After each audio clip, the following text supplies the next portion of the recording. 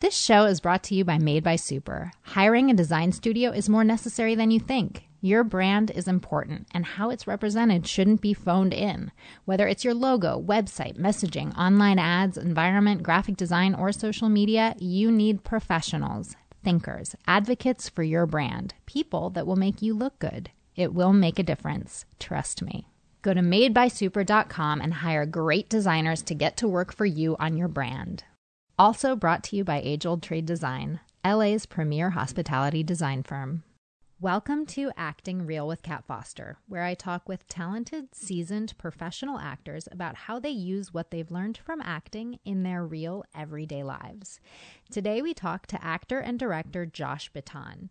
You likely recognize Josh from any one of his more than 36 guest starring roles on TV, or maybe from one of his appearances in more than a dozen films. He has had major recurring roles in a number of shows, including The Mentalist and Castle, as well as HBO's The Night of and The Pacific. Josh has also an extensive list of credits in the theater for which he has received several Ovation Award nominations. Currently, you can see Josh on the hit CBS All Access show, $1. Enjoy. It is a skeleton, and you have to discover where the bones go.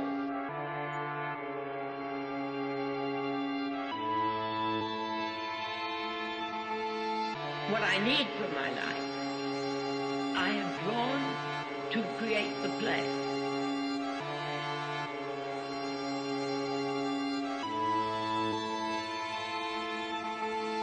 And you must use the play. You must use it. Hello. Like an Hi. ingredient. How are you? I'm well. Okay, so can we talk about how we know each other for a second? That's probably a good idea. If not, it's a cheat. Okay, so do you want to tell the story? You tell the story. It's a pretty simple story. It's a pretty simple story. One of my closest friends who I trained with as an actor, Michael Esper, came to Los Angeles for pilot season with two people he was sharing a house with, Jason Pugach and Kat Foster. And during that pilot season, you booked a pilot, then became your first series. That's true. Called Till Death. Mm-hmm. And I was basically Kat's only friend in LA. Yeah, so then I move out to... we all go back to New York. Michael Esper, Jason Pugach, and I all head back to New York after pilot season. And then my show gets picked up. I moved to Los Angeles. And, Josh was my main man. Yeah. You became my best friend. I don't know, we had lunch every single day. single day. At Toast At on Toast. West 3rd Street. And then, cut to maybe 8 months later, I ran my auditions with you for the Pacific. Oh, right. And Yes. you turned to me at one point and said, "That's it. Stop working on it. You're ready." I did? I said that? Mm-hmm. And then I went in, and then I got a call back, and then I got another call back, and I got another call God, back. I remember we were sitting in your living room at your house on Blackburn. That's exactly right.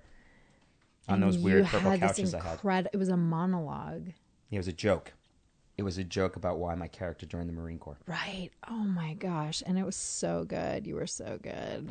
Oh, my God. You're so good. You're such a good actor. Okay. So that's how we know each other. So, yeah. So we know each other through Michael Esper. When I moved to LA, we became friends. Now, can you talk a little bit about how you became an actor? I can. I did plays and things when I was a kid, school plays and stuff, but it was just fun, and I think I liked the attention. When you were how old? 5th grade. Okay. Annie, Get Your Gun. But I couldn't sing. I would act the part. This went all the way through high school. I did Grease in high school playing Duty. And in all of the musicals I was in, I would act the part, and then they would turn my songs into chorus songs. Really? Every time. Are you kidding? Yeah. Wait, do you sing that badly? I think so. Wait, no. We're not going to test that right now. Okay, wait. Who did you play in Annie Get Your Gun? I don't know. I was in 5th grade. I was Annie's manager. I don't think remember his that name was musical well Charlie. enough. Okay. And what were your songs? Do you remember? I have zero clues. I have no idea. What other musicals were you in? Annie Get Your Gun, Grease, South Pacific. So who did you play in South Pacific? I was a pilot. Like, Okay. and then Like, you're not playing the leads in musicals, obviously, because you can't. if I'm playing the leads in a musical, there's a problem in whatever that casting pool is. There's just no reason to do a musical if that's the talent pool you're drawing Okay. for. You know, if there was a hip hop musical, I could kill it. Yeah, sure. Um, Right. But the real thing There that are hip hop musicals. There's many of them now. I know, but they still sing in them. That's true. You know what I mean? That's true. They do. Though I'll tell you a funny story. I went to see Hamilton with the original cast, which was really awesome. Thank you, Zoe Perry, for the ticket. And Thank you, Zoe Perry. and I was in Zoe Perry's going to come do this podcast. Do you hear me? Zoe, you I think must I've come already. to this podcast. We've already gone there. And Awesome. I'm sure she'll do it. Yeah. She'll do okay. it, yeah. And I was there's a song called "The 10 Dual Commandments," which is a reference to a Biggie Smalls song, "The 10 Crack Commandments," which was one of my favorite songs because I grew up a hip hop kid in Queens, and I'm in the theater. It was like 2,000 people in the theater, and they go, "It's the 10 Dual Commandments." What? And really loud, I go, "Oh shit!"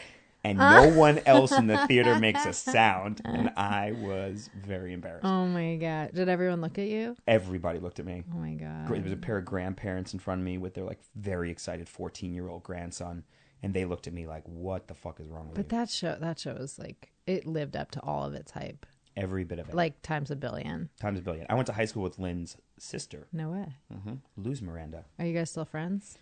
like You and via Luz? Facebook. Can she get you more tickets? That's the I will- question. No. Luz, can I get some tickets? No, I've seen that. I'm very fortunate to have seen it. Yeah, but the real thing that got me to be an actor is when I was in college, I was at UMass Amherst. My plan was to be an economics major, and then I wanted to go to law school and be a lawyer for the ACLU, like a good liberal Jewish boy from Queens would do. And my parents were divorcing, and they couldn't afford school. There's maybe more details than needed for this. No, this is all great. And I transferred to SUNY Albany, State University, New York, Albany. And my high school best friend, Danny Panickley, shout out to Danny, was there. And we were dorm mates. And he convinced me to take an acting class. And I really liked it. It was sort of like the most intro of acting classes they had at school. I did that. And then I took Sorry, this is at U of M? Is that what you No, said? SUNY Albany. Oh, SUNY Albany. Yeah, Okay. yeah. And so I took a second class with a teacher named Bill Leone, and this was sort of the first real dive into acting I think I'd definitely ever done.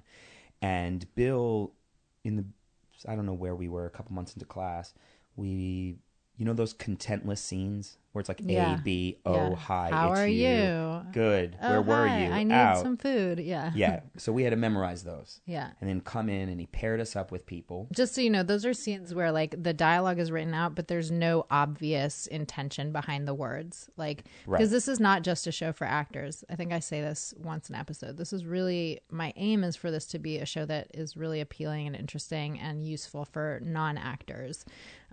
Because I think that a lot of the stuff we learn as actors is really useful for everyone. I agree. In the world. So Someone who teaches that's acting really class, exactly.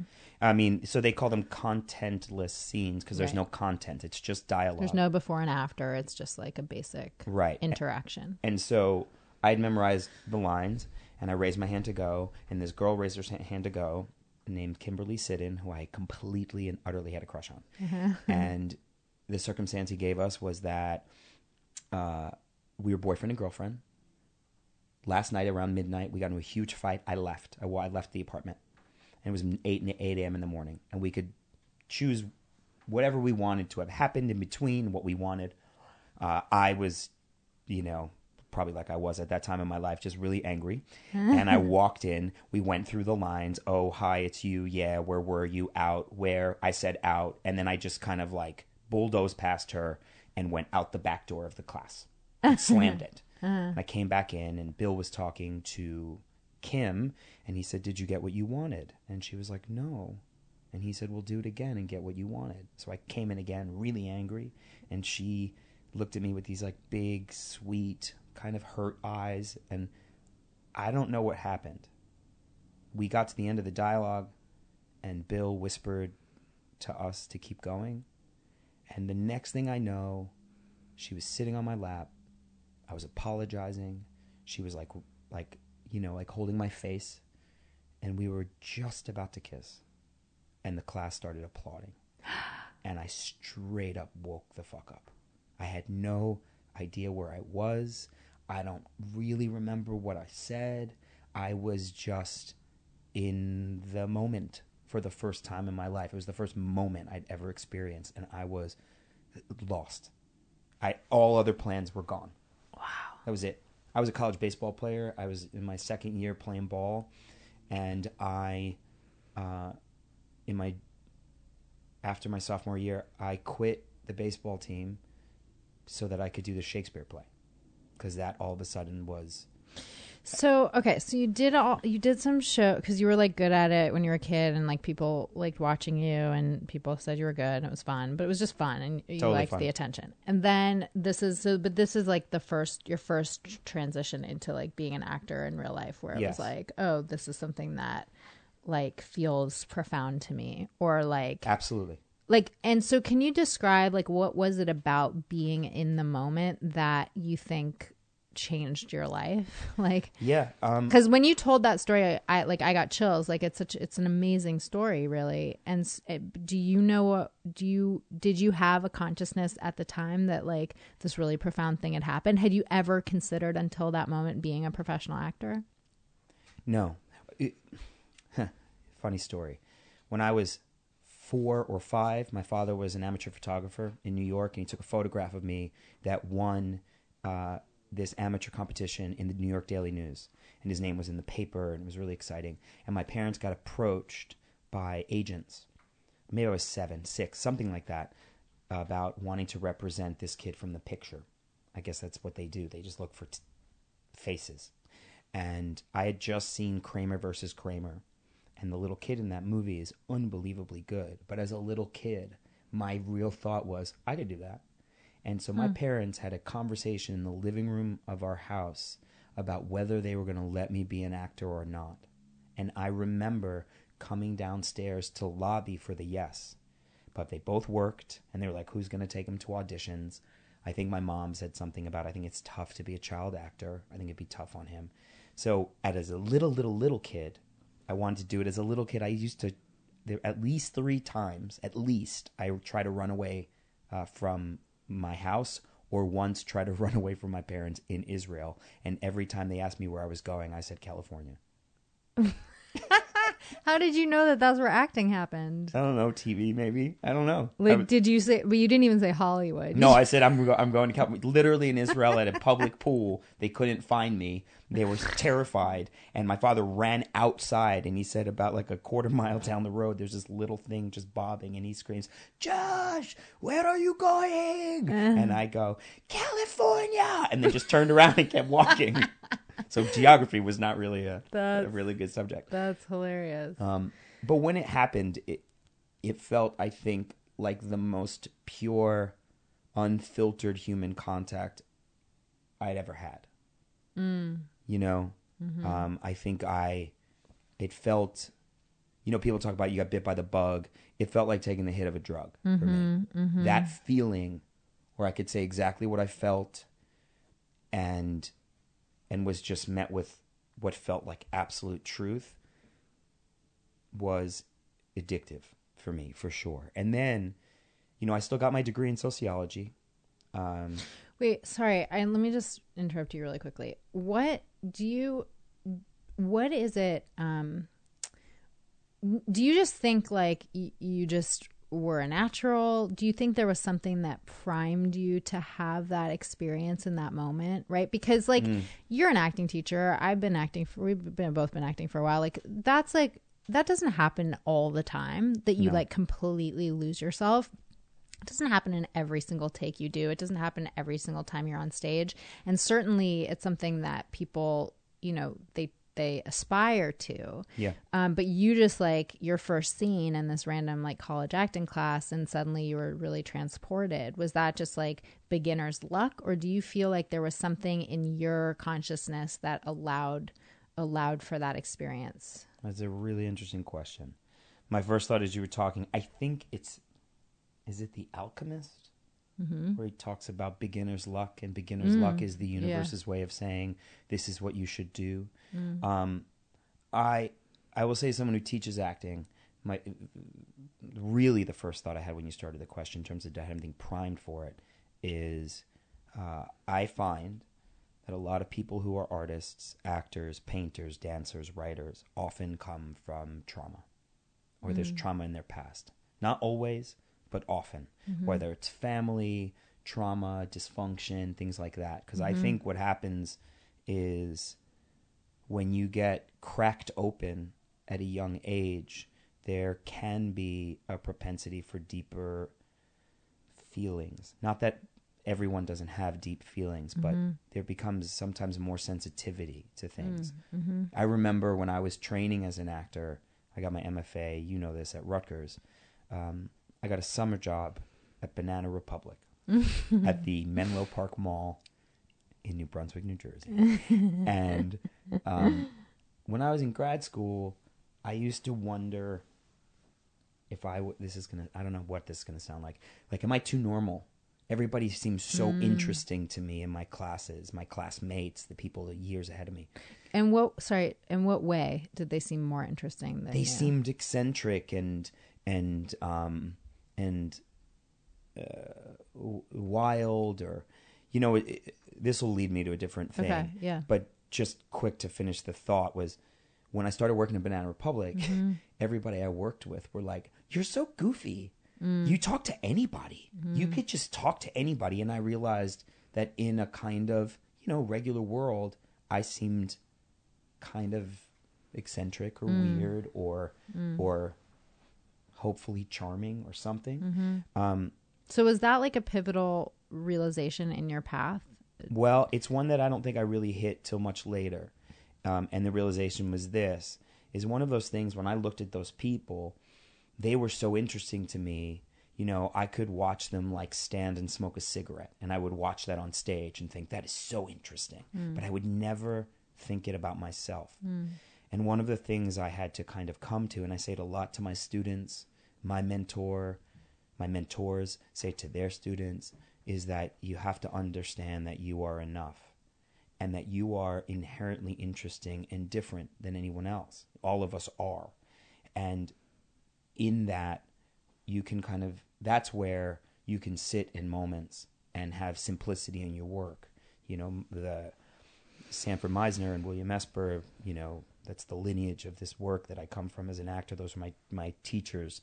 Well, Sanford Meisner was not my teacher. He trained William Esper, and William Esper kind of took over the mantle of that work. You know, they would say it takes 20 years to become a great actor, so relax. And the point of it was that it takes somewhere up to around 20 years where you stop caring about what everyone else thinks and start hopefully valuing just your own feet on the ground, you know? So, but how long? So, okay. So we've probably tangented. No, this is not a tangent. This is exactly the stuff I want to talk about. Okay, cool. So like, cause here's my curiosity, like, so, you know, just like in acting, like in any career, like we kind of start maybe because we're good at something, right? And then maybe we're lucky enough to have like sort of an aha moment, or like to quote Oprah Winfrey, right? That's Oprah. Is it? An aha moment. Yes, I think that's sure. I feel like that an aha moment's been around a long time. No, that's Oprah. Really? Right? That's Oprah, you guys. Wow. Our producers agree. That's Oprah. Oprah's changed the world in more ways than I even knew. Yeah, Oprah coined the phrase aha moment, I'm pretty sure. So you have like, you know, you have a moment where you're like, yep, this is sort of this, I'm now affirmed that this is what I'm supposed to be doing. And then eventually, you know, if we're lucky, my thought is that the original reason that we sort of got into whatever we're doing, that we could sort of transcend that original reason and something new becomes apparent, that there's like some purpose that then becomes the wind beneath our wings. To quote Bette Midler. You're just going with great women today. Yeah, that's whoever wrote Beaches. No, that's whoever wrote that song. Well, she sang it. Okay. So anyway, right? She's saying it, yeah. But I guess my question is like, so was it in that class with William Esper, or no, wait, Yeah. Well, Bill Esper? so Or was it that first moment was with a teacher named Bill Leone. The two mentors I've had are both named Bill. Bill? No, but what about the second, like Yes. the you are enough, that moment? That took me, I think, many, many, many, many years to really embrace, like a long time. I think that the first moment that I had that I was talking about earlier was my aha moment. Right. And then I kind of had a string of, like collegiate successes. Right. I did all the plays and I auditioned for graduate school and I got into Rutgers, which I think at the time was ranked like 4th or 5th or 6th in the country. And I started training with Bill Esper, and in the first year of the work, a woman named Maggie Flanagan. And that experience kept getting reaffirmed. This idea of being in the moment, this idea of being open and available to circumstances, and also not having to apologize for how you feel. That was big for me. I think I grew up, there was some definitely difficult stuff in my childhood, and I was a really sensitive kid. And I grew up in Queens in like a fucking like neighborhood, and being sensitive was not okay. So can you talk about, like, because I think this is something that is obviously pretty, I think for a lot of people, especially men, I think this is pretty common, this message that it's you got to be tough. Yeah. And can you just talk a little bit about how you overcame that? And how you, not only how you overcame that historically, but also how you overcome that daily. I mean, is that something that you find that you are still working on?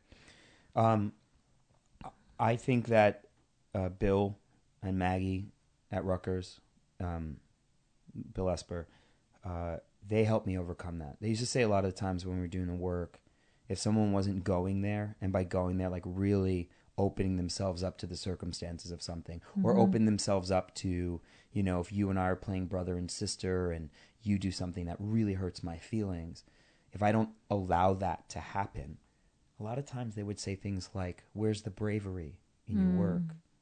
And they started to redefine what being brave, what being strong meant. For them and for me, it meant being open and honest. It meant risking someone breaking your heart, or something hurting you, or being judged. And it's definitely something that I say when I teach. I'll say, where's the bravery in that?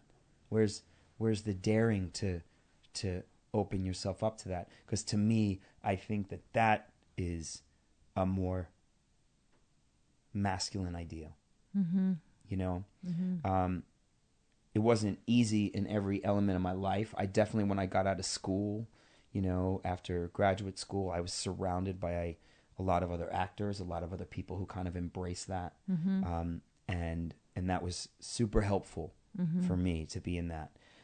Right, because outside of this culture, like in quote unquote society or whatever, it's this bravery is not necessarily bravery is encouraged, but this sense of this meaning of the word bravery is not necessarily, like, in some ways, like the way that we think of bravery is the opposite of 100%. what you're describing, right? Yeah, and I think I struggled with my whole life. There are parts of me, I am a kid from Queens, there are, like, I was a baseball player, I played football in high school, I have, more like standard traditional masculine traits for sure. But I realized how deep it went when I was talking with some friends and talking about the fact that, to work out, one of the things I do is box. I rebuilt my own kitchen, and I can break shit and then rebuild it. All masculine things. My friends and I have climbed a few mountains. And I realized I love doing those things, but there was also a part of me that was doing it because somewhere inside I was trying to prove to the world that I was a man. And somewhere over the last few years, I would say, I don't know when, maybe 4 years ago, maybe 6, maybe some transitional period like that, I became more and more comfortable with the fact that this is just the man I am. And that's okay. That if I'm dating someone and I feel sensitive about something, there was a time in my life where I'd be like, I would literally use the language of my neighborhood. Stop being a pussy. Stop acting like a bitch. You know, I would think it in my head. Mm-hmm. And now I'm like, nah, that hurt my feelings. Or, this is uncomfortable for me. And so how did you do that? Like, here's what I really want to know. I want to know, like, do you think it's like your experience as an actor that taught you the value of that kind of bravery that then helped you in your life own your feelings? And if you do think that, like, how can other people do that? Like, how can other people who have had trauma in their lives, who have a great, a lot of sensitivity, how can people who have never learned that bravery actually means opening yourself, how can they do that so that they can also own their feelings when they're dating a bunch of mean girls? Kat has points of view of some of the women I've dated. Some of it was definitely the acting work. It got me deeply rooted in what those feelings were and what had meaning for me, for sure. In terms of, and so in that, I was given a gift. I was given a gift by my fellow actors, definitely by my teachers. And also I think I had an inherent need for that kind of expression. So that all lined up. Getting to a point of it in my life, though, was a combination of two things, to be really honest. And as a kid from Queens, this is not the easiest thing for me to admit on a podcast. One was therapy. And you were literally with me when I called. I'm getting a little emotional thinking about I love you being there with me for this. I had gone through a very bad breakup. And Kat and I were like bad. Like the kind of breakup that if it was in a movie, people would be like, come on, that doesn't fucking happen. Yeah. And I called Kat. And in the middle of the afternoon, I was walking around her neighborhood with a cigarette in my hand. I don't smoke. And like 4 fingers of Jack Daniels that Kat had poured for me. And I smoked and drank. I mean, I was doing both of those things at the time. I drink on occasion, you know. Yeah, sure. But I called a therapist that a friend of mine was seeing. Someone who's a pretty tough dude, actor as well. And so that started that path.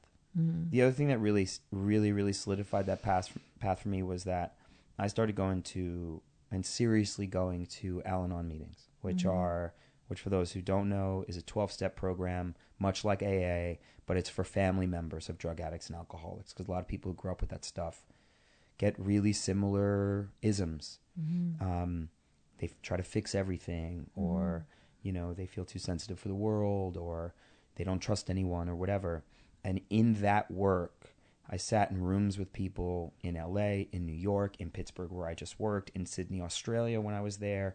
You sit in rooms with people you share things with as a history, and then they share about as they say, their experience, strength, and hope. And just with no dues or fees, people show up every week or a few times a week. There are meetings all over the place to try and help each other move past those things and through them. And that work, and working with my therapist, and being an actor and being around a community of people who valued being open, I think is what really kind of allowed me to settle into being the person I am, for sure. So, I mean, to be a little reductive, like essentially you've really just, you've worked every day to uncover what you're really feeling. And and you've worked every day to figure out the best way of expressing, to express those feelings, and also how to right size them. Like I had a little thing the other day, nothing big. I knew it was nothing big. Yeah. But I was actually talking to my sponsor from Al-Anon, and he said, "It sounds like you're smarting from this. Like it stings a little bit." And I said, "Yeah, I know it's not a big deal." He goes, "Oh, I know, but it stings a little bit." I said, "Yeah." He said, "You might want to invite those feelings in for a cup of coffee." Yeah. And he said, just sit with them. He said, don't let them sign a 1-year lease. Don't make them your roommate. And that became big too, because I think one of the things that happened when I started acting with this freedom to feel, I had years and years of anger and pain and whatever. And I was like, yeah, fuck yeah, let's feel this. But in my life, I didn't know how to maneuver it on a page in a script. this scene was what the scene was. I was like, oh, my wife dies in this scene. Oh, I get to go there. Right. But in my life, real life circumstances continue. Right. And so learning to balance those was helpful. And to be honest, I think learning to balance them made me a better actor, because when I go into the arena to really do the work, I can be free knowing when this is over, it's over. Right. And my subconscious is now trained enough to go, we're safe to do this. And so what are the benefits in real life of that kind of bravery? I mean, I guess, does it make you feel more free to be able to express your feelings? I mean, like, what does it, I mean, it probably, I would imagine, like, it makes you less anxious. Like, it can. And also, look, one thing I had to learn through all this was who it's safe to be that open with and who it's not. I mean, honestly, I'm not saying this 'cause I'm sitting opposite you. I can say and be anything in front of you. Always knew that. It's why we're so close so fast. That's true. I feel the same way. I know you do. But like, I think that it's a richer life. There's a social scientist named Brene Brown. You ever read any of her books? Of course, yeah. Yeah, she's dope as fuck. Dare to be great? No. I never read her books. Oh, you haven't? I you just seen her TED Talks? I listened to 2 of her TED Talks. Yeah, one on vulnerability and one on shame. Yeah. And they fucked me up in like the best. They did. I make my students listen to them now or watch them. And she was talking about vulnerability, and she's from Texas, and she said this thing I'll never forget. She said, "My family is from Texas, and our family motto is load and lock." And I sought out to study vulnerability with the hope that I would find that vulnerability was bad, and you should make sure that you're protected and you're good to go. And what I found was the opposite, that the level of vulnerability you can feel, the depth of it, directly reflects on the other side how much happiness you can experience. And I completely agree with that. And so the idea of being able to live through what's happening in any way, shape, or form without judgment, and being able to move through it and have it not dominate my life, I think has set up a life where I have experiences that feel super rich. And as an actor, what's so amazing, before I'd found that in my life and knew who was safe or not, at least on stage or on set, it was not just okay for me to live through those things. It was lauded. Right. I would live through a scene that had really high stakes, and people would go, how do you do that? Yeah, it's really tricky because, like, again, like, this is a podcast about acting, and it's not a podcast about acting. And we're very fortunate to have jobs that, not only encourage our vulnerability, but also really, like, necessitate our vulnerability. Totally. But, like, no other jobs do. I mean, arguably, right? Like, I think, like, you and I might both posit that, like, just to be alive, right? Like Brene Brown, like, you're going to be better at every job if you can be vulnerable. Totally. But there are a lot of jobs in the world where they're not like, all right, now clock in and open your heart. You know what I mean? Yeah. Like, it's not really like that. You're not a special forces guy opening your heart up to your experiences. Right. And yet, like, and I was just listening actually to this, I was listening to this other podcast. Oh, what podcast was it? Oh, it was Invisibilia, and they were talking about all these, like, workers in oil fields who had to learn how to be vulnerable because it actually made them more resistant to injury. That's interesting. Yeah, it was interesting. Anyway, that's sort of a tangent. But my question is, like, for people who, so you study, right? Like, that's part of your training, how to be vulnerable. And that benefits you in your life because you can be happier, like Brene Brown posits. Yeah. So, like, how does somebody who's never trained in being vulnerable, who, like, literally, I mean, you say be vulnerable, like, a lot of people might be like, okay, like, I don't even know what that means. Totally. I mean, I think one of it is that I think there are like, how do you open your heart? Other art. Like, Like when I'm prepping for a role, I have playlists of music that get me in certain moods, or feel like the vibe of a character. You know, like I did a Mice and Men. I think you saw me do that play. Yeah. And, you know, I had a playlist that had a lot of Johnny Cash and Waylon Jennings and, you know, but also I have playlists on my Spotify that are like, you know, hyped, angry, pain, you know, music that opens me up. Same thing with watching films. You know, I think people pay to watch actors do what they do because they get to live vicariously through those experiences. And a lot of times, you know, they can be moved to tears or great laughter or joy or whatever because of that work. And I think in those moments, whether people are aware of it or not, and most people probably are, but some people aren't, that is moments of vulnerability. They're open. Like vulnerability doesn't just mean crying and pain. Vulnerability is being able to really experience joy in something. Okay, but like, what would you advise? Like, yes, I agree with everything that you said, and I think that that is a huge, you know, thing. That's one of the reasons that why art is so important is that it can help people have some really cathartic experiences. Totally.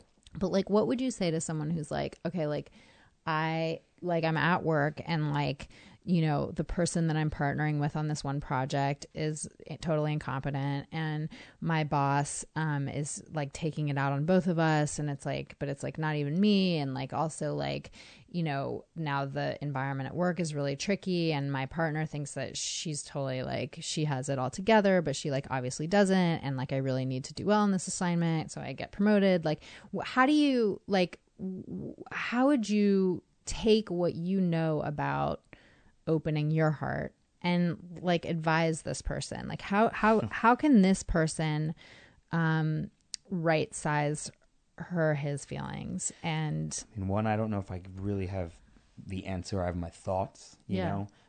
One is, this happens a lot with the work that I teach, because I teach this technique of acting called the Meisner technique, which is really rooted in really listening and openly responding to someone else. And as the work goes, it really gets you open and available. And I remember a student of mine was working at the Apple store, and he came into class really excited, and I was like, "What's up?" Brian was his name, and it probably still is his name. I was like, "What's up, Brian?" And he goes, "Man, my manager pissed me off today, and I just fucking told him how I felt." And I went, "Whoa, whoa, whoa, whoa, whoa, whoa, whoa, whoa, whoa, whoa, Brian, you need that job. You need that job to pay for this acting class.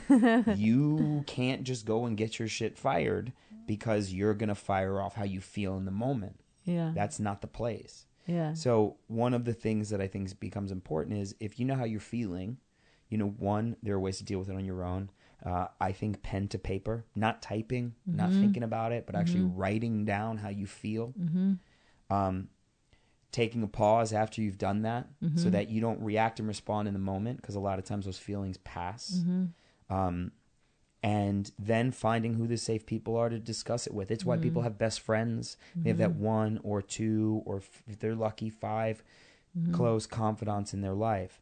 And then I think finding a safe way for expression. I mean, look, when I'm having a rough day, sometimes going into a boxing gym and punching shit hard is really helpful. right, I find it really helpful to do yoga now. My brother, my fucking tough guy brother, talks like this, does yoga 5 days a week, yeah, which is amazing. yeah, I find, you know, in the right venue, if I'm having a rough time, I'll put on some music that I really love, you know, dance like a lunatic in my house when no one's watching. So in a situation like that, like the one that you put forth, you know, I don't think you can, to confront that person, I don't know if that's safe vulnerability, or to confront your boss. Being able to stand up for yourself in a smart, articulate way is always good. But you know, those situations are super nuanced, obviously, and specific.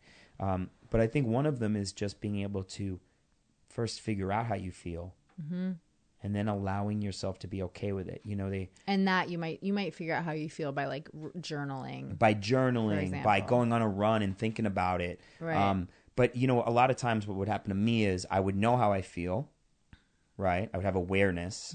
Some people call this the 3 A's: awareness, acceptance, and action. Now, I had no acceptance. I was awareness, action guy. I'd be like, "Oh, I'm angry. I got to do this. I'm sad. I got to do this. I'm this. I got to do this." But what has become super important to me in my life is the middle. Okay, because what happens when you accept? Can you describe, like, can you just like dig into it? Like, you go, oh, I'm angry. You have the awareness, right? Yeah, all right. I have an example. I have an acting example. And so what happens to the anger when you accept it? This is my question. All right, so this happened to me on a job I did very recently. And we got the new script for one of the episodes. And in this particular script, I had very little to do. And just not a lot. You know, I wasn't in it. I wasn't really part of the storyline through that script. But I was hurt.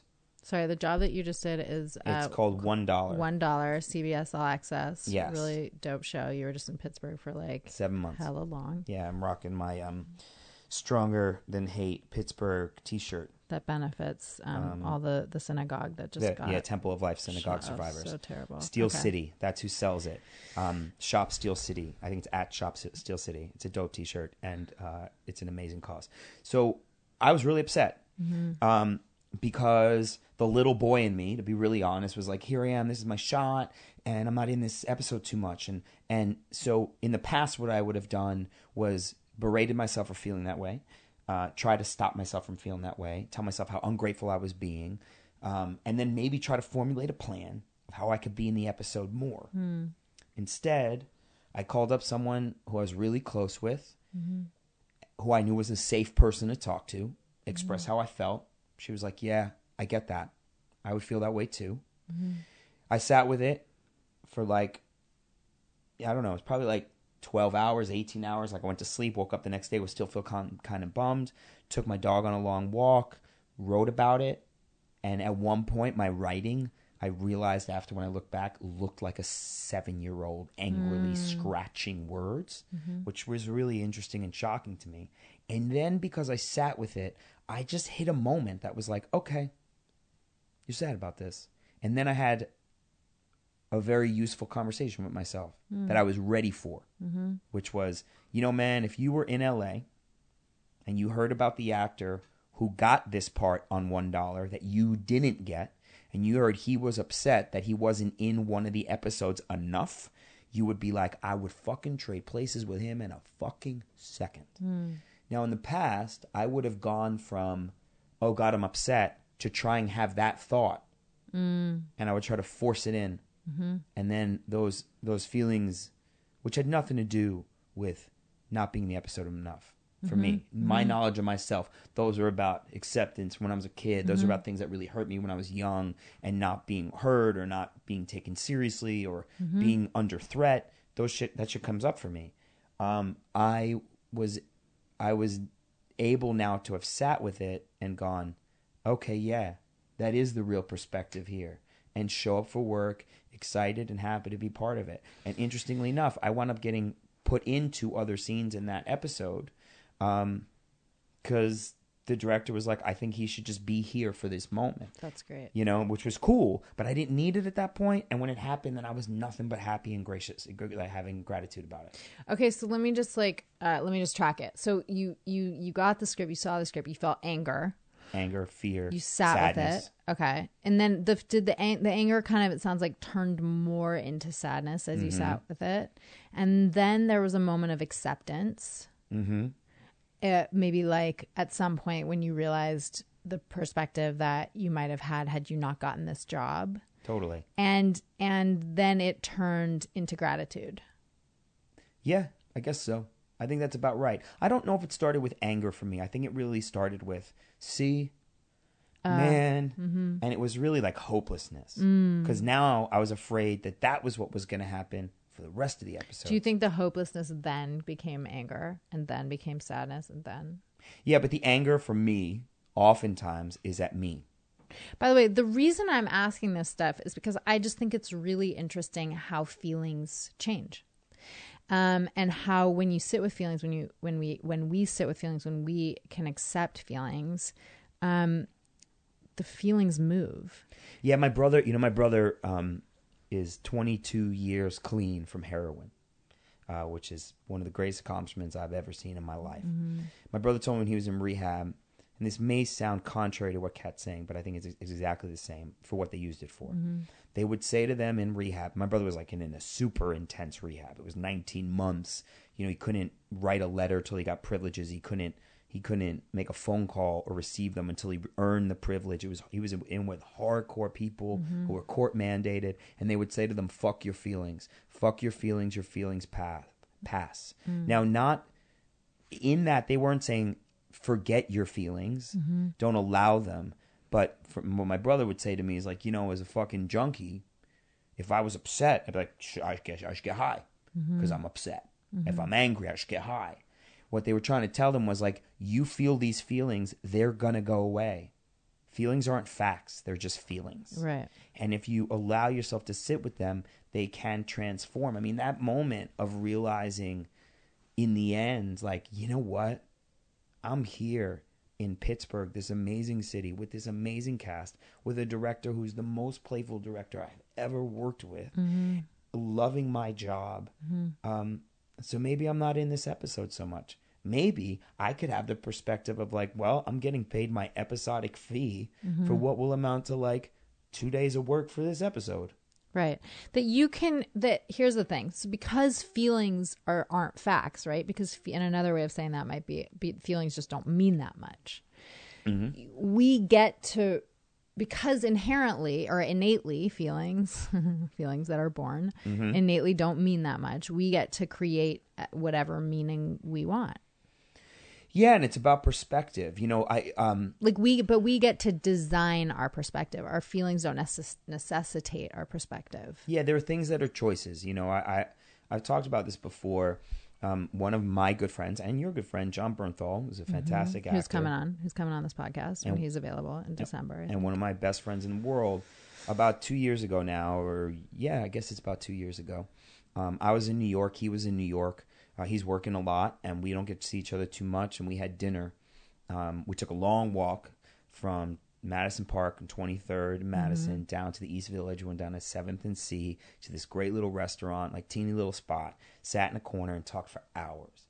And I had told him at that point in my career, I had done something like, I don't know, 35 guest stars on TV. And him and I had done The Pacific together, and I had done The Night Of, but I'd never been what's considered a series regular, where I was in every episode of a show, under contract, and I really had this perspective that I had failed. I'd never been on Broadway, which is one of the things to me that's like a crowning achievement, and I'd never been a series regular or have like a major movie career. But I was a working actor, and I teach acting classes, my own little school, and I've got 3 classes. I've got like 45 students. It's relatively successful. I mean, I own a home. Let's promote your school. What's your acting school called? I don't even know this. It doesn't have a name. You have I the don't Josh have a Baton website. Acting School. I don't know. I don't have. There's no way to like. It's just word of mouth. It's literally word of mouth. Wow, that's so cool. And your classes just continually fill up. Continually. I don't know how it happens. Thank you to those people who come to my class. But I was working my Al-Anon stuff, my steps, and I took a look at my life. And one of the things that I realized was that I had built a negative perspective of the way my life was. And I know why, because of what I grew up with. And in some ways, I think subconsciously it was a safer place for me to be. But what was safer? It was safer for you to be in a place of like everything's undervalue. Yeah. Or everything's fucked. I mean, that's what it's going to be, because that's what I knew. And I knew how to survive that. Right. You know, it was oddly less scary, I think. You know, there's definitely more depth and nuance to that.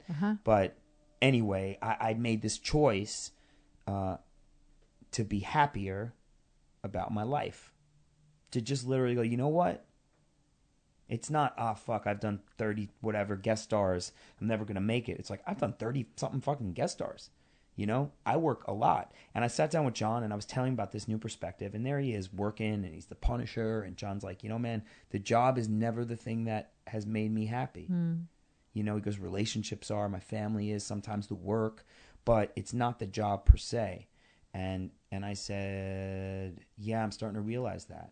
And he said to me, man, you're one of the best guys I know, like in my life, and one of the best actors I've ever known, which is a hell of a compliment from someone like John. And he said, so the fact that you've come to that perspective really makes me feel happy. because it's how we all see you. Hmm. And it was big. Yeah. It was big for me, you know, because he's someone who I trust and someone who I value, much like you. And then a couple months later, I'm testing for one of the leads in $1. Wait, can you hold on for 1 second? I just want to, because this is really valuable. So you were in a conversation that had to do with were you a success or were you a failure? And John made it a conversation about who you are. Yeah. Which is that you're one of the best guys he knows, that we all know. It's what he said. And so do you feel like this, like who we are is sort of an antidote to the kind of, to the perspective that we're either successes or failures? I think that there's, and how can we exercise that muscle? And I'm bookmarking this. I want to go back to when you're testing for $1. yeah. So basically, I think the thing is and maybe it's an American thing or a Western culture thing. There's a specific way as to how we judge whether we're valuable or not. A lot of it is about money and how much we make and how much prestige we have in whatever field we're in. Yet at the same time, I've worked with some really famous people who are super happy, and I've worked with some really famous people who are just not. Really rich people in many different fields who are just not happy. However, we still chase that. And when I took a look at my life, you know, I was like, you know, I somehow was able to scrape together owning a home. I have a remarkable group of friends. I have now an unbelievable relationship with my brother and my father. I've always had a great one with my mom. But like my family is close in a beautiful way. What's not okay? And it was really about an idea. So allowing myself to look not outward for feeling okay about myself, but looking outward at what my life really was and who surrounded me and what my day-to-day experiences were, that really helped me embrace and start to gain perspective on what on how much I really didn't lack. I don't know if that it does make sense. But also, like, here's what I'm interested in is that in that moment, nothing about your relationships changed. Nothing about your family life changed. Nothing about your house changed or your career changed. But you just saw it all differently all of a sudden. And it came from me. So this is really, really what did it for me. I mean, really just... Because this is important, though. It's important to know that you're not saying you're happy because your family's this way and your career's this way. You're saying you're happy because now all of a sudden you can see what you have. And the way I came to that was, like, honestly, the 12 steps of that program have really, really changed my life profoundly. Mm-hmm. I came to realize that there were certain things I had no control over. And by releasing control of them and trying to control them, there was freedom. It wasn't, they talk about it as powerlessness, and some people don't like that word, except for me. It's like, you know what? I'm powerless over that, so fuck it. Give an example. You're powerless over what? Other people's actions, other people's feelings, what people think of me. I'm powerless over that. What I have power over is my own actions and what I do in life. Mm-hmm. And then, you know, I took this inventory where you do an honest moral inventory of your life, your defects, what you do wrong, what you're not proud of, your positives and your strengths, your resentments. And then when you find out your resentments of people you're resentful for, my part in those resentments, like one of my small resentments was my older brother calls me every day between like 8:08 and 8:23 in the morning. And I teach class at night. So at 8:08 in the morning, I'm asleep. Right. And he will call me and he'll be like, yo, what's up? And I'll be like, nothing. He's like, what you doing? I'll be like, lying in bed, Mike. Cool. What else? And I'll be like, that's it. He'll go, okay, fuck you then. And I'll hang up the phone. And I'll have a resentment, right? Reasonable. That's a reasonable resentment. Except what do? I answer the fucking phone. That's true. I don't put my shit on airplane mode so I can sleep more. Yeah. I answer the phone. And then one day, after having that realization, I said to my brother, he's like, you know, so he called some friends, like, they never answer my calls. Like, well, Mike, you call every day in the morning. And he looks at me and goes, you gonna miss those fucking calls when they're gone? Oh, no. And when he said it, I felt this giant lump in my throat go, And I was like, I would miss those calls when they were gone. So by taking an inventory, whether you do it through a 12-step program or just decide to do it yourself. Wait, so did you turn it on airplane mode or no? No, now when he gets it, my brother and I, now when we talk on the phone, we talk like friends. We have real conversations, like about how his night was at work and how my class was and some girl he's dating. But are those conversations at 8:08 in the morning? Sometimes, and sometimes I don't answer that phone. Okay, right. So there's no rule. It's not like all your brother says you're going to miss those calls one day and all of a sudden now you always answer the calls. Different days are different ways. All day. All day is different. Every day is different. Every moment is different. That's right. And, and then by I wrote these things down, pen and paper. It took me months. Inventory. That's yes, what and sometimes I would write every day, and sometimes I would not for 10 days because it felt too intense. Right. But then I sat down and then I shared it with my sponsor. That's kind of the way the program works. You share it with another person. Yeah. And now I was able to actually see. I should say too that I'm also in Al-Anon, but I have not done my deepest work on the steps like Josh has. I was in Al-Anon for years without doing that work. Yeah, and that's okay. It was you work anything like this, whether it's a 12-step program, whether it's therapy, whether it's some kind of group or whatever, you work it as it works for you and what you're ready for. But all of a sudden I was looking at it and I could see very specific patterns of my own behavior and my own part in them. And then I had to get right with the idea of letting that go, like actually letting what they call character defects go. And that may sound like a simple thing, like, of course I'm going to let it go, except they've worked for me. I'm familiar with them. I can, as a kid, I could get my dad to feel sorry for me if I used one of them or whatever, which maybe would quell some of the insanity in the household. But now as an adult, they weren't working for me. Was I really willing to let them go? And I made the choice to do that and to give it all over, and then in doing so, that is, again, it's like that awareness, acceptance, action. I got to a point, I never thought of it this way. Wow, that's fucking deep. Way to go, Kat fucking Foster. Go. Is that that all of that was a mixture of awareness and acceptance of what my entire catalog of behaviors have been my whole life. And then I was ready for the action. I decided that I was going to choose to be happier in my life. And then made that decision. It was really profound. Sat down with my best friends. He said to me, absolutely, with someone who I know loves me and I know supports me. He reaffirmed that idea, which just rooted it stronger for me. And then 4 months later, 3 months later, I test for $1. Interesting fact. I go to Australia to teach an acting workshop for their union, and I'm in Sydney at one of my best friend's houses, my friend Nicole, who you've met. Another remarkable woman in my life, like you, I'm super lucky to have. And I get a call telling me that I didn't get it. What? Yep. I didn't get the first role I tested for in this. That. And I looked at my phone. It was a text. And I went, okay. That was a big job. Straight to series. Big money, like big, maybe big prestige. Work for 7 months. I didn't get it. And I was like, okay. I was bummed.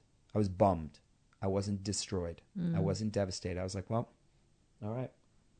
I can't control that decision. And I went, had a nice day with Nicole. Next day, started teaching my workshop. It went really well for 2 days. That was a 2-day workshop. Spent a few more days. Flew to Melbourne. Saw one of my best friends in the world, Tom Budge. And yeah, he's one of the best men in the world. He should be on this show too. Yeah, he's in Australia still, but he might be coming soon. So I will tell him. Great. And then taught there, came back. Got back, and now I've let it go. I was like, fuck, I thought that was the thing, but it's not the thing, and onward and upward, or onward and flatward, who the fuck knows? Yeah. And then I get a call saying, I think Craig might be writing something for you. He wants you in the show. And now, to be really honest, I've heard that before. And in the past, I would hinge everything on it and then be disappointed. And this time I was like, that's really nice. Craig Zobel, this brilliant filmmaker, likes me so much, that in my work so much, that in this moment he feels like he wants to write me something. That's cool. No hope in it. Next thing I know, a role's being written. I get that definitively. Then I get a call, can you make a tape for it? And I was worried about the tape. I was like, I thought the role was being written for me. Right. And now in my mind, because I now know what the role is, I can think of 5 other actors that could definitely play that role really well. Right. Came home from teaching, made a tape, in like 15, 20 minutes with my friend Claire. And she was like, I think it's really good. And I was like, I think that's all I could do with it. And she was like, me too. That was it. 15, 20 minutes. We banged it out. I didn't get too heady about it. I sent it off. 5 days later, I'm going to run. Allison Estrin, the casting director of the show, this is not typically how this goes, calls me. And she goes, hey, and I'm on a run, and I'm like, oh, fuck, it's out. I should take this call because I'm waiting out here if I got the job. And she's like, I got bad news for you. And I went, oh, fuck. Okay, I didn't get it. Okay, wow, okay. And she goes, no, you're going to have to move to Pittsburgh for at least 5 months. Oh, my God. And I said, she messed with you. She fucked with me big time. And I was like, fuck you, Allison, I can't believe it. And she goes, I'll never get to make this call because her and I are old friends. She's like, your agent's going to be mad at me for being the one to tell you, but I never get to be the person to tell someone this, and I wanted to tell you myself. Aww. But I wasn't expecting it or needing it. Right. Which is crazy if I'd have talked to myself 2.5 years ago and someone told me that you're going to have to get to that for the job to happen. Well, not that they're correlated, but, or you're going to get to that and then the job would happen. I would have been like, fuck you. I'm always going to want this. I'm always going to need this. This is my passion. It still is my passion. But I now have started to believe that I'm good at this regardless. I love to do it. And what comes or doesn't come professionally is in a lot of ways not my business. I do my work. I show up. I leave. I try to be a person of integrity, someone who's cool to work with because I love it when I get to work. So this is, I mean, that in itself, that in itself is craft, right? To be able to take your need from the work out of the work. Interesting. You asked me earlier if like what first brought me to the work changed. And I would say what first brought me to the work is what I found again. Was that the love of the moment, the love of being in a moment with somebody or a bunch of people. In the end, that's all that really matters to me. Like that pure human contact, whether on screen, on stage, or in life, like talking to you right now. That's what I value. But the business and what success is and what fame is and what money is and all that shit clouded it for many. Sorry, my mom's a school teacher. She'd be real upset when she was cloudied. But it got clouded. And what I kind of came back to was that. I mean, you know, I once did a play in Simsbury, Connecticut. It's in the middle of nowhere. For $327 a week doing the last night of Ballyhoo, and I was the happiest kid in the world. I was pretty new out of school. I was acting. Yeah. And it was great. I lost that.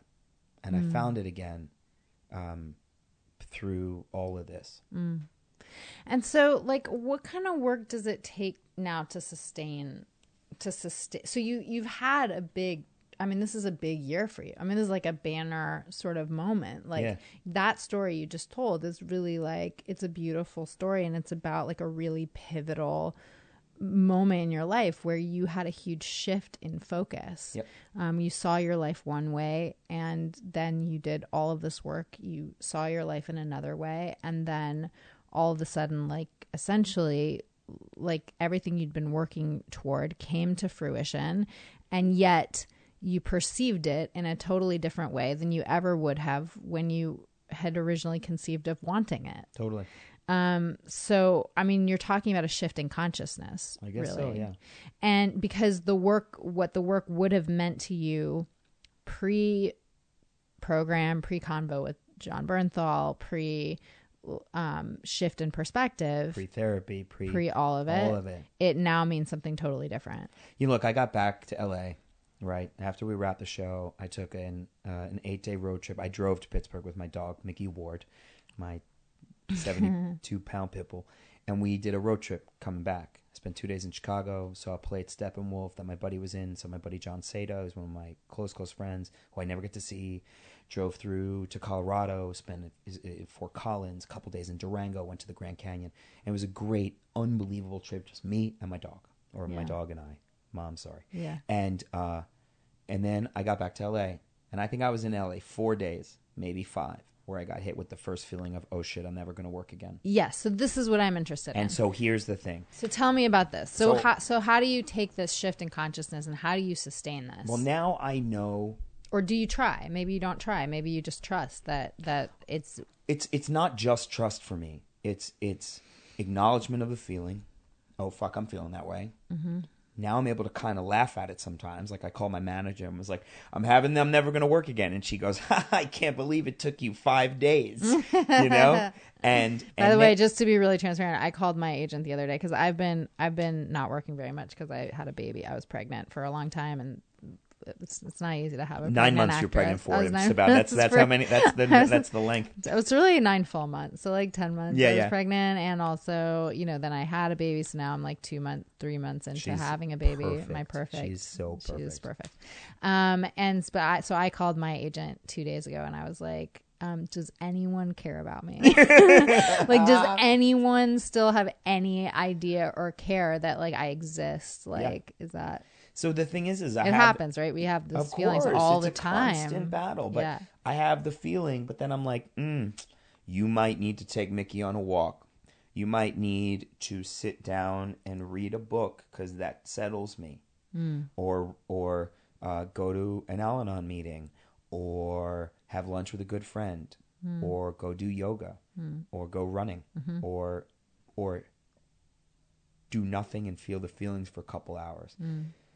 Now I have a conversation with the feelings. Like my sponsor said, now I let them in and let them sit down for tea. And after the cup of tea, I'm like, okay, cool. That was fun. You should go.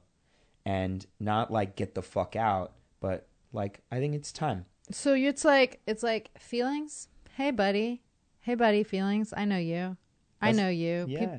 I know that feeling that people made it that I'll never work again. Yeah, like let's hang out together. Totally. And then you're like, are you real? And yeah, like, nah. I mean, I'm sneaky. I'm sneaky. Exactly. I look at you sideways, and also, hey, guess what? I just figured out. Feeling, you have no power over whether I work or not. Right. That's not what that is.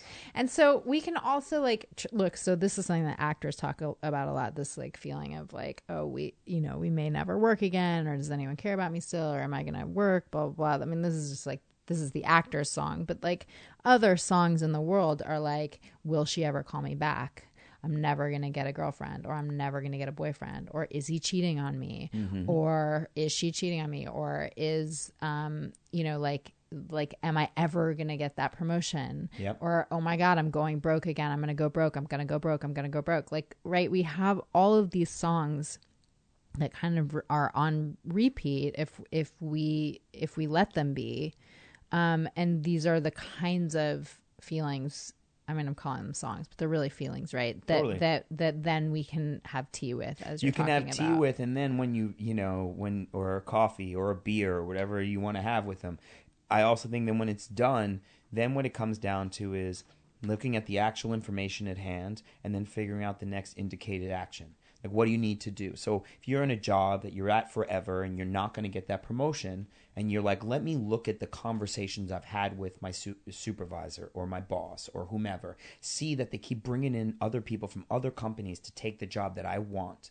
Well, if that's the information you get and you add it all up like a math equation, and you've gotten through the feelings of feeling like you're not enough or no one sees you or it's never going to happen, well, maybe the answer is, I'm not going to quit my job, but I'm going to start looking for a job at another company where I can move up, where I'll get a promotion. Or if that girl isn't calling you back, all right, she's canceled 3 dates on me.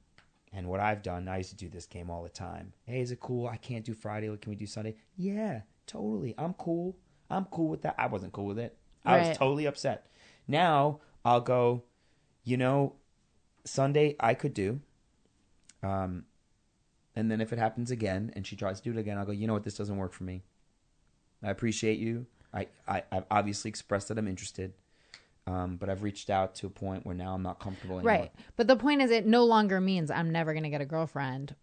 The difference now it's just very simply like, that's not right for me. I specifically like, this woman is not a woman that I want to be with. Yeah.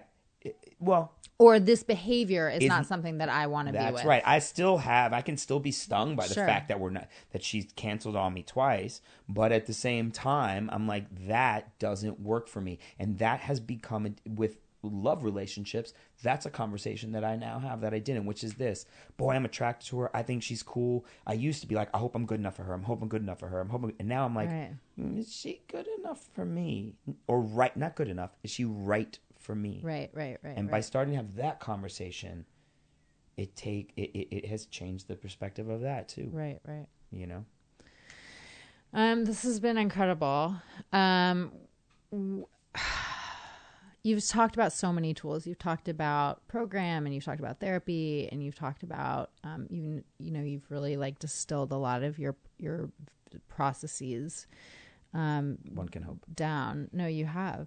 Wait, say that one thing again. Acceptance, action. It's acceptance, awareness, action. Acceptance, awareness, action. Another way It could people also say be it is, awareness, acceptance, action, right? no, it's awareness, acceptance, action. Right, it's right. awareness, acceptance, action. Another way people say it is uncover, discover, and discard. Uncover, Discover, discover. Okay. and discard. That's so interesting. You uncover the feeling, you discover it, you examine it, you look at it, and then you get rid of it when you're good.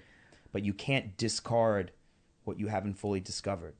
That's my experience. And do you even discard it? I mean, doesn't it sort of maybe even just become something else? Yeah, or but in terms of like the holding on to it, Yeah. the holding on to the pain or the this or the that or whatever, Yeah.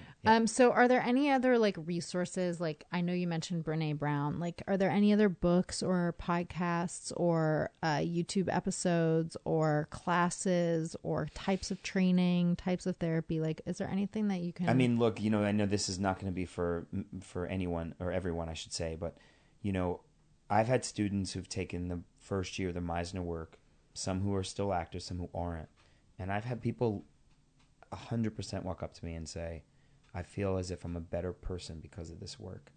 One of my students, who's a pretty successful actor, said to me, doing the Meisner work changed my life because it made me a better friend, because I realized prior to that I never really listened to people. I was waiting for my turn to talk. How do you know when you're really listening? This is something that comes up on this podcast a lot. How do you know? You forget yourself. And what does that mean? It means that what you're saying in the moment is what becomes sort of important to me. The way it manifests as an actor is, if I get off stage and all I can remember is what you did and the look on your face and you made this move with your hand that made me so angry, then I forgot myself. You feel like you were. That's a sign to you that you were really listening. Yeah, and I feel like it's the root. It's the thing that roots you back into being in the moment. And what about if there's somebody out there in the world like who needs to learn how to listen? Like, what do you recommend? You start by. This came up in my class last night. Somebody said, "I'm really in my head," and da da da. And I said, "You're not listening." And he goes, "I know." And he has ADHD, and has a tough time with this. And he's like, I don't know why I do it, and I don't know what to do, and I said, take a pause. Start by literally studying her. Like right now, your cat's kind of like her two pointer fingers are kind of clasped. Now she's smiling and giggling, and there's a little flush in her cheek, and she blinked, and Cat has a super charming smile for those of you who've never seen her, and like literally start at what may be an outside observation. So that's the beginning of it, just by sort of observing. Then I think real listening comes in when it becomes experiential.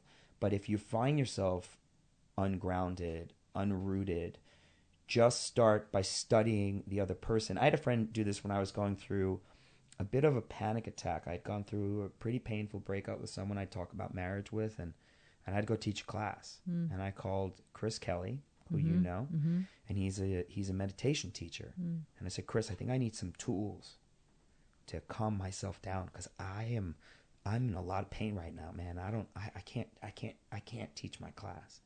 And he said, where are you? I told him where I was standing. He said, find something beautiful. I said, what? He goes, look around, see something that you think is beautiful. And I was like, okay, I see something. And he goes, describe it to me. And I was like, what? He's like, describe it to me. And there was just a hedge, like a ficus hedge, I think it was. And it was really green. It was manicured in a really interesting way. And I just started telling him about what I was seeing. And like 3 minutes later, my nervous system had calmed down. I'd put my attention on something else. And in this case, something positive that I found positive. And it was a really useful tool. And I said, thank you, man. And he goes, of course. He goes, you can always do that. Find something beautiful, describe it out loud to yourself if you have to.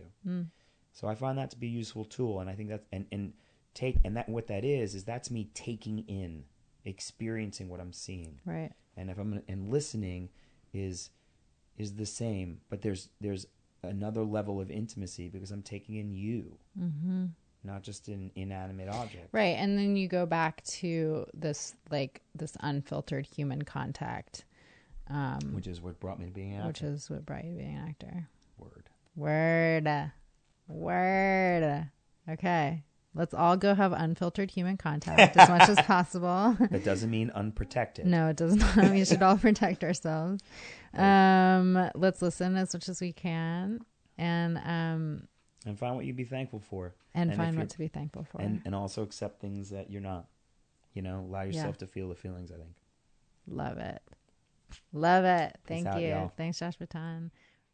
That's our show. Thanks for listening. Follow the podcast on Twitter and Instagram at I am Kat Foster, and reach out to us using the hashtag ActingRealPod. For links and recommendations from this week's episode, visit actingrealpodcast.com. Episodes go up on Mondays. Subscribe to the show and rate and review us. It would mean so much to us if you did. This podcast is produced by Hanami Sutton and Chris Mako, with technical assistance by David O'Hara, and music by Sean Hokinson. We love you guys. We really, really do. Thanks for listening. See you next week.